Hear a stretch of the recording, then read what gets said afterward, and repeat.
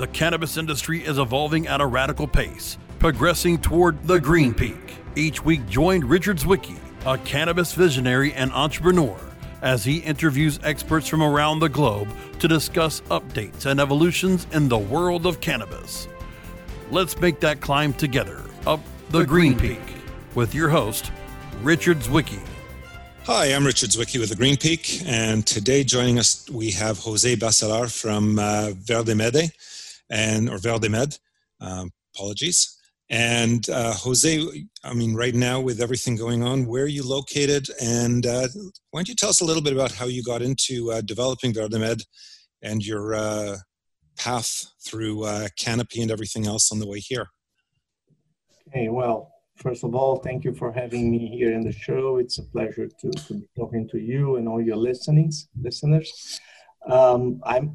Right now I'm in Toronto. The company is based out of Toronto. I'm Brazilian originally, and I've been in Canada for 12 years now. New Canadian, as we say here.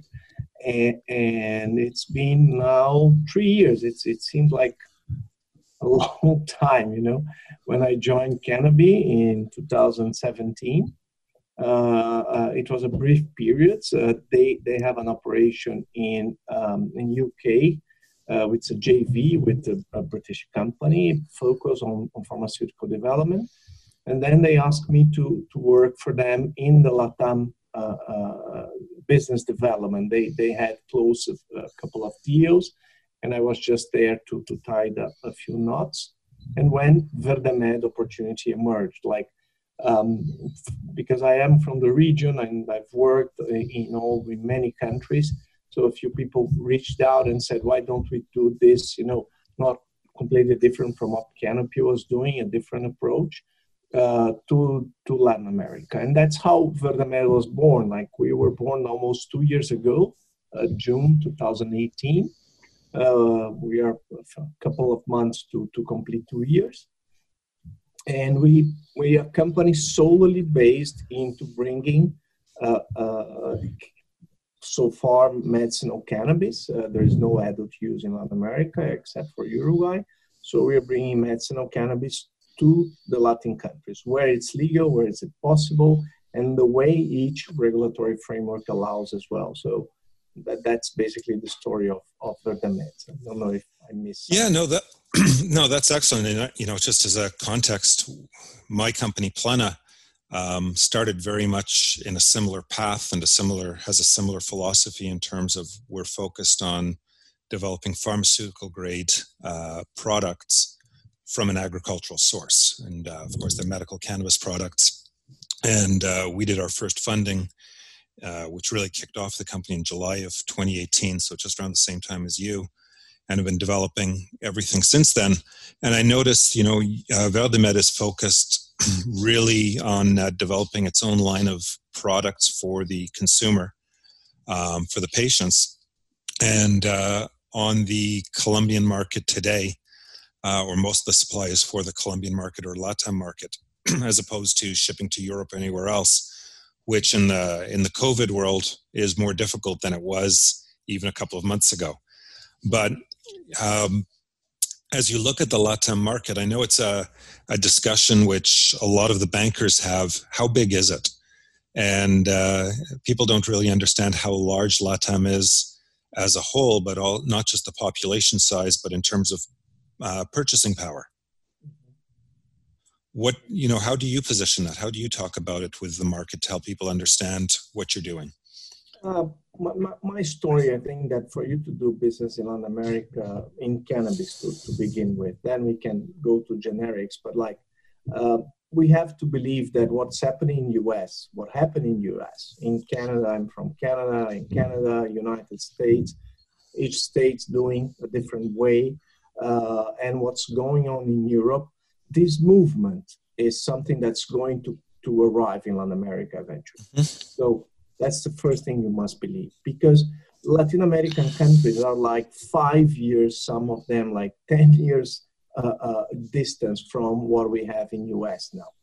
So Latin America looks like, if you think of the United States as the multi-state operators, and when you go to Michigan, it's a different law from what you have in Nevada and Colorado and Texas. This is exactly the way Latin America is. So there is not a Latin America strategy. You have to do it country by country. You have to solve the issue in each and every country. About the purchasing power, I think it also correlates a lot to what we know here in the US, what we know in North America, that the demand already exists. People already use it, even for adult use, recreational, or medicinal. So it's about replacing a demand, a supply that currently is either illegal or being done in a non-business way, in a non-mature way, to a consumer goods requirement. And finally, why pharmaceutical in Latin America? Because this is a caveat that's really important to understand VerdeMed's business proposition and what I think Latin America is so attractive. Right now we have two products that are registered, well-known, so Epidiolex and Sativex, both from GW, Epidiolex in US, Sativex here in Europe. So these products, they have a patent, a special patent called indication patent. So basically when you take a very old drug that is off patent, that there is no patent for the chemicals, but you find a new use for it, just like Epidiolex did. Now we use CBD, Epidiolex is CBD. Yep. CBD for epilepsy, that's a new use, and they get the patent for that specific treatment for 5 to 7 years. Mm-hmm. That patent does not apply to Latin America. Right. There's no indication patent. Therefore, the Latin American markets, they are born as generic markets. Yes. It's a game of, not a game of margin, it's a game of cost and a game mm-hmm. of volume. But the volume is there because governments, 50% of the demand comes from governments in all the countries. So you have the demand by the government, and the private markets are quite wealthy. Unfortunately, we have the poverty. There is a lot of disparity. But, like when you take a country like Brazil, when you think, 200 million and all the poverty, all that problem that you have, but 20% of the population is equivalent of a country like Spain or, in terms of wealth. So they are sizable markets, and there is always the potential that I think that's what a little bit damaging always to Latin America aspirations about, but the market could be so big.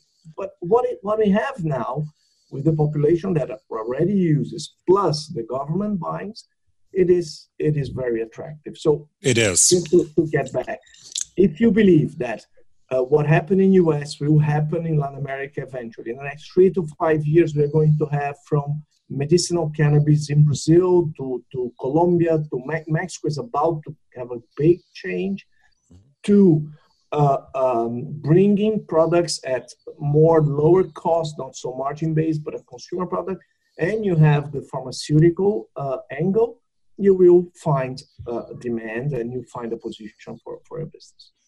Oh, I agree. And I mean, I think when I explain to people that Colombia alone has a population of 49.6 million people, and, they have a wealthy and strong and growing middle class, it's not just a developing country with poverty. It's actually a fully developed country and the fastest developing in the region today.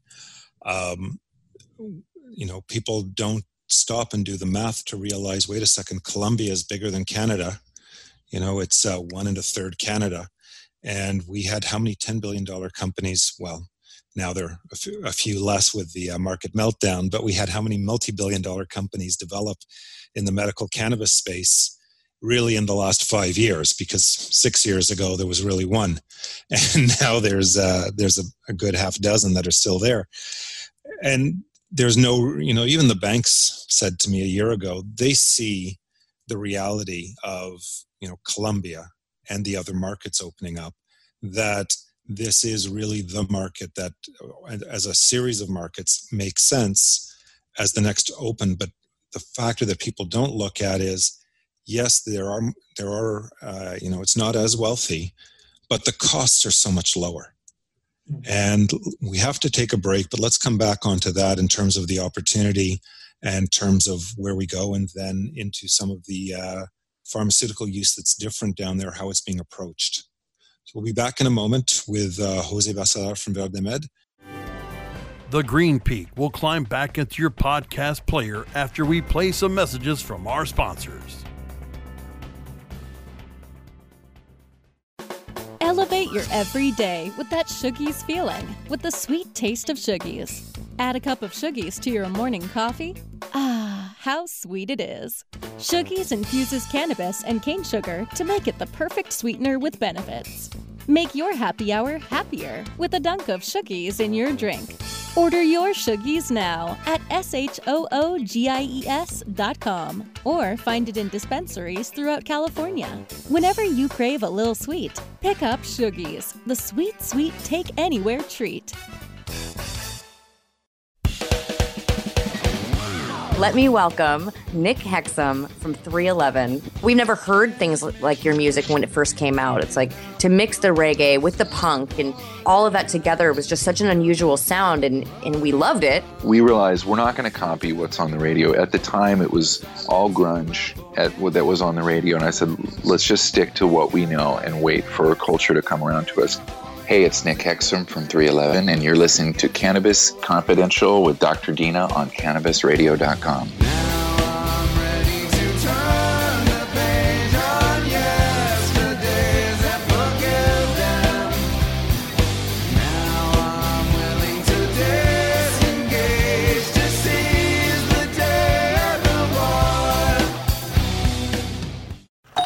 Hey, take a look at this. They're selling smart pots. They have pot that can make you smart? Where is it? Not that kind of pot. Smart pots are the best aeration container to grow your plants. Check this out. This is the original fabric container for faster producing, healthier plants. They're made with a superior fabric that delivers high yields. Plus, smart pots are reusable and sustainable, so you can use them over and over again, no matter if you use them indoor or outdoor. That's very smart, but how good are they for the environment? Smart pots are BPA-free and lead-free, so you'll always be able to ensure a pure, clean grow, and they're 100% made in the U.S. Over 28 million smart pots have already been sold, so it seems like a smart investment. Look for smart pots in close to 2,000 garden centers throughout North America and ask for the original fabric container. Find a store near you or order yours online at smartpots.com.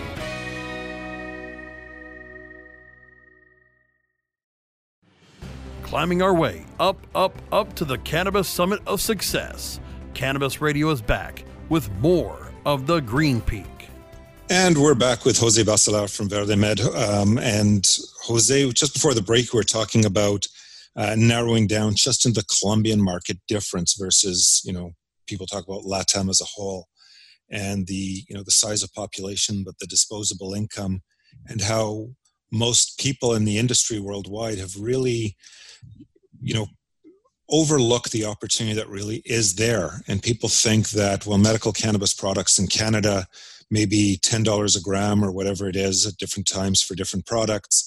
And how could people in Colombia afford that? And they don't recognize the fact that, I don't know your production costs. I know ours are down, I'll just say around 15 cents a gram at this point compared to the Canadian producers at $1.50 that they're trying to hit. And that advantage follows through in pricing throughout, but still allows everybody to make margins and has a really amazing business opportunity. And so those opportunities are ignored by a lot of the market, but it's those types of supply partners that really come to dominate the world.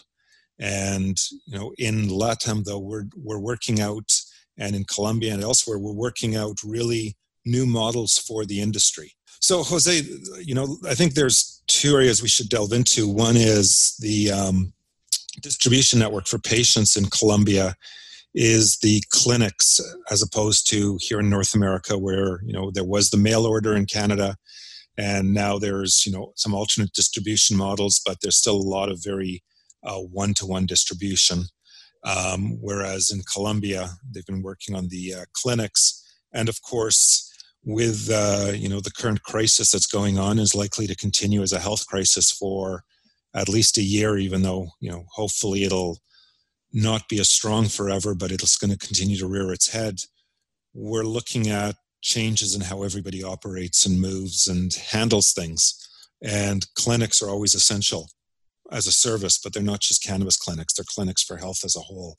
How do you see the models modifying, and how do you see that difference in model changing how the market gets addressed?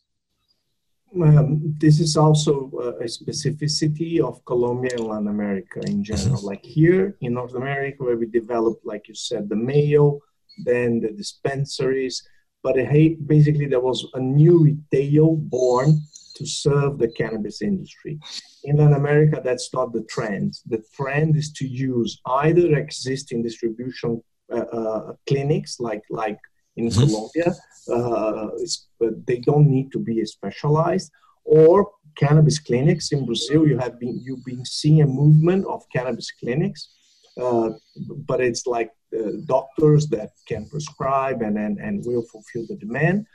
And in Colombia also you have, it's the farmacias magistrales. It's not so common in North America, but you have these specialties, pharmaceutical boutiques that they manipulate the APIs and they produce whatever the doctor prescribes. Yep. And that's another important, very important demand in Colombia. Compounding pharmacies, right? Sorry? Compounding pharmacies, really. Compounding pharmacies. Thank you. Farmacia magistrale. I know. First time I heard that, I had to learn the word too and realize as well what we were. Compound. Yeah, that's it. So going back to English. And so in Colombia, you have this. You have the existing channels. You have new channels, specialized ones. You have the compounding pharmacies that we also serve. Mexico is going to be a really huge market. The law just stopped because of the health crisis, and I hope it will soon go. We will manage over the next year, as you said, and things will get better. Yeah, no, hopefully, we all hope that things will get better with the health issues for everyone everywhere. It's unfortunate that it is, the forecasts say it's going to be a while, but we're all going to have to learn new ways to operate and not just keep safe, but live and not just exist, but learn new ways to thrive as people and grow. But, I know Peru is looking, is going into a different model where they're going to standardize pharmacies, and their first shipments that they received sold out within a day or two, and they were only in one pharmacy. And the amount they got delivered, they thought was going to be enough for the entire city of Lima for a month, and it lasted less than 24 hours in one pharmacy. No clinics got it, and it was quite interesting. So the demand and the pent-up requirements is much stronger than others would expect. Now, as you look, you're Brazilian by birth, and you're operating right now in Colombia, and there's huge differences between the countries, obviously, not just language, but cultural and the like. But Brazil had a much more strict regimen with regards to medical cannabis products, and a much more convoluted one as well over the last couple of years in comparison to a lot of other countries. How do you see that market changing over the next 5 years? And is it going to be driven by the economic need, or is it going to be driven by the popular demand? What do you think is going to really move things in Brazil? I think that if there is a chance for Brazil now has a very, it's not a right-wing government, but it's a government that basically is against medicinal cannabis. Mm-hmm. So the process has been I think that we forget in North America how the judicial system played a very critical role in making medicinal cannabis evolve. So even in Canada, in the 2000, it was our Supreme Court that ruled it was a right of the citizens to have access to cannabis. So I think in Brazil, it's going to be much more, it's going to be tough in terms of the judicial system will force the advance like it is already. So you have people with licenses to grow for patient associations, and it's becoming more and more evident that the country should have some kind of legal framework for medicinal cannabis. So as the judicial system makes it happen, you have on the Congress also 2 or 3 big initiatives of new laws to change what we have there. So I think it's going to be longer. I think Brazil may take like 1-2 years until we have a new law. Like what took Mexico? Like Mexico, it took them 2 years, almost 3 years. Now they have the legal framework in place. Colombia since 2016, but they are still fixing it and mending it. There's huge amendments coming to really fix it, because they have a lot of very strange language in there that causes it great difficulty for anybody in the industry. It's a lot of friction. It's something that has to change. And I'll tell you a quick story because you used the Canadian example. But a few of people I know were involved and were working with Alan Rock back in the late 90s. And they wanted to legalize cannabis for medical purposes, but there wasn't enough votes and support in the House of Commons to do it. So the law that was written with regards to access to cannabis for medical purposes was written in a way that was flawed, so that would be struck down by the courts. And when we talk about the courts being the ones that pushed the system open, it was really the courts had no choice but to do so, because the law was written in a way that it was deemed that the courts would strike down because it was a violation of our Bill of Rights or Charter of Rights here in Canada. And, you look at that as an example of governments looking at alternate ways of moving things forward. And it's not a path which, many countries or many governments have used, but it is ones where the government or the legislators, some of them have the foresight into where the market needs to go, where the country needs to go, but understands that something won't be politically popular. How do you still make it happen? And when you look at the experience elsewhere, you're talking about Brazil, that could be, one of the things where you mentioned the courts, looking at in terms of people's rights. Yeah, in terms of, I think I'm an economist. As that was my main, my graduation originally before I did my master's in my MBA. And I think that there is an overall economic force that will drive the change in all Latin American countries. Colombia and Mexico, they are big net exporters of illegal cannabis to the U.S. Okay, that's a reality. I'm not blaming the country. There's no moral judgment, nothing. It's a fact. These countries are losing the illegal market in the U.S. because the illegal market will disappear. So these countries are losing a very important side of their economy. So either they use their internal market to fulfill it, or they're going to have to export to, Europe. But then everybody aims, the Canadians are going to export to Europe, Colombians to Europe, Brazilians to Europe. Like, there's so many Europeans. The Chinese, they're coming big with hemp. So that's why I believe that ultimately it will be a commodity, because everybody will want in, and then it will be like we'll have someday in the Chicago Stock Exchange the average price for things in cannabis things. Oh yes, it will be a commodity very quickly, and it'll be futures traded and the like, and people have to start looking at it. And let's come back to that after the break, in terms of how that becomes a commodity and how quickly it happens, because it's a big world, but it's quite small in many ways as well for us in this industry. Coming back in a moment with José Bacellar from VerdeMed.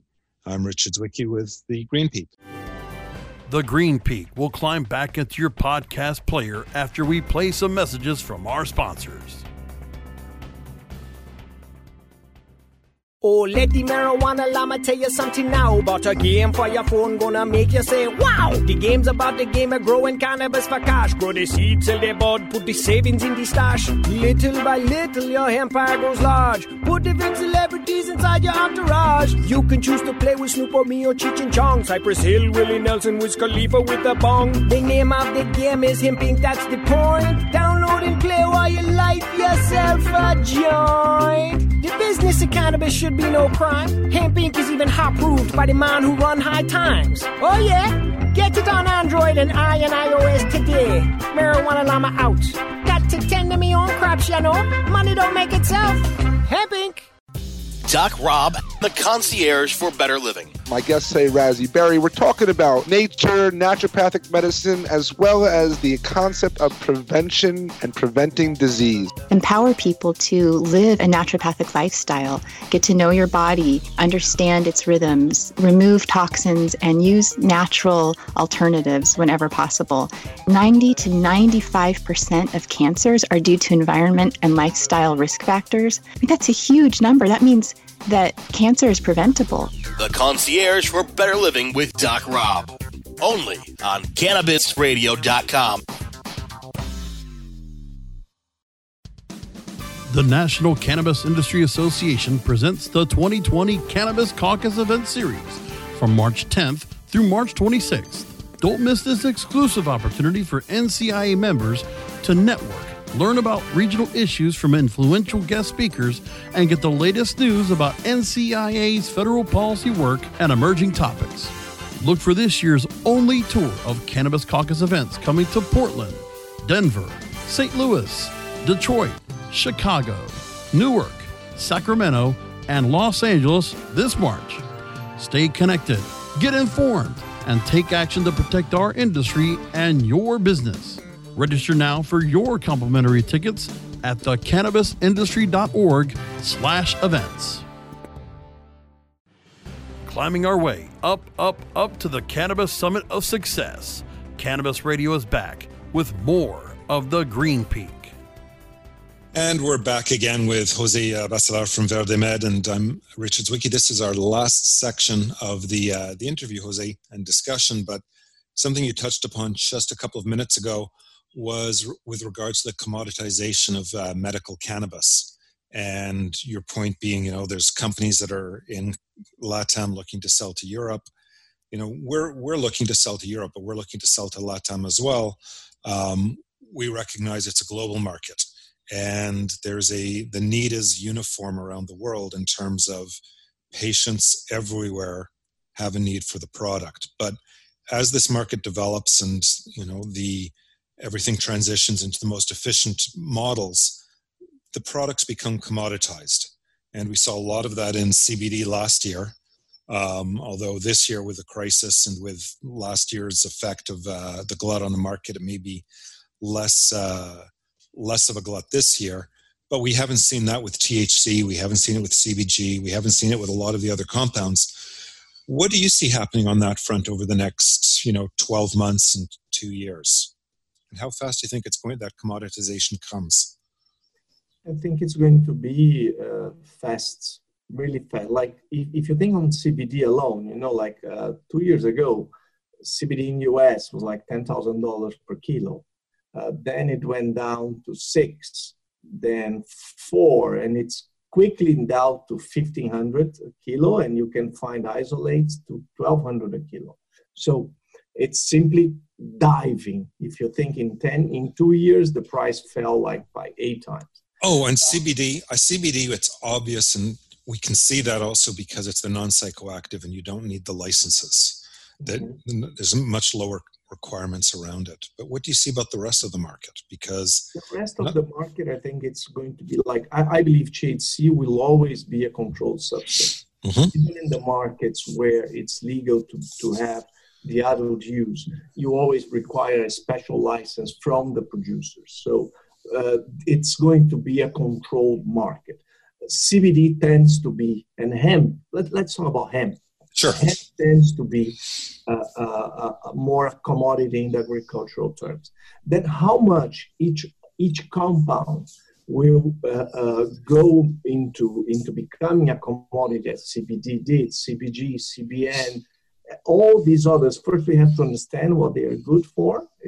We have much less research, if not any, about. People say CBN is great to sleep, it's great, okay, but where's the evidence? And once this we have, again, you have other sources of cannabinoids that are coming,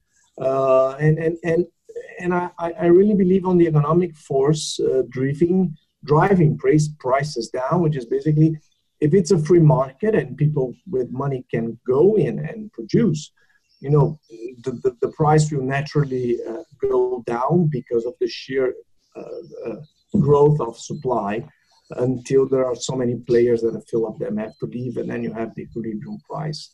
3-5 years time. But I really believe that it's going to be fast, especially as the more deregulated, the faster. So why it happens so fast in the US?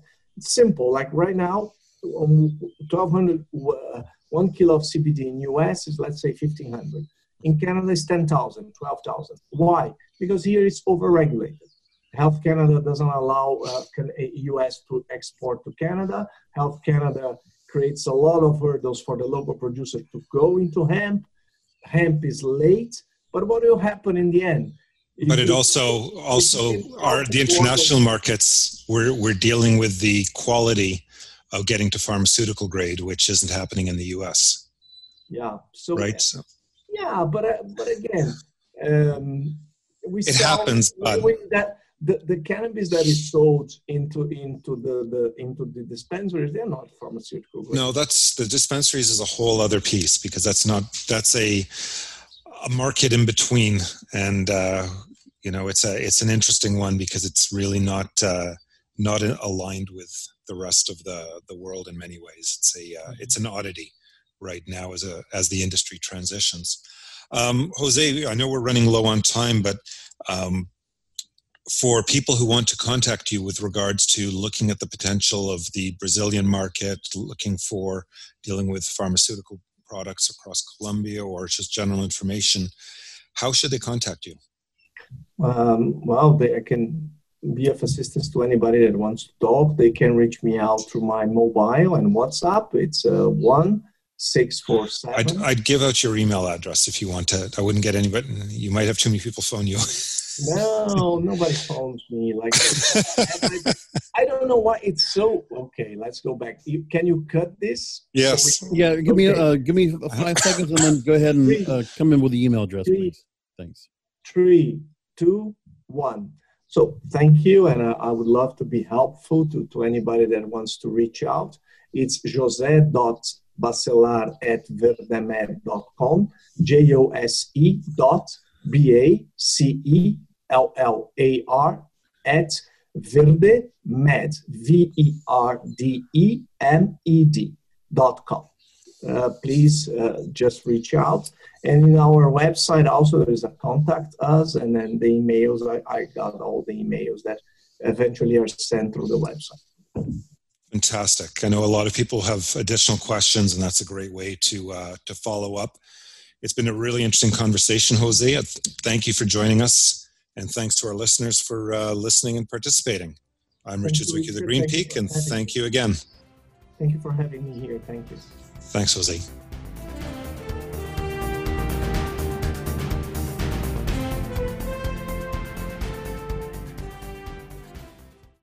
The opinions expressed on this CannabisRadio.com program are those of the guests and hosts, and do not necessarily reflect those of the staff and management of CannabisRadio.com. Any rebroadcast or redistribution without proper consent of CannabisRadio.com is prohibited.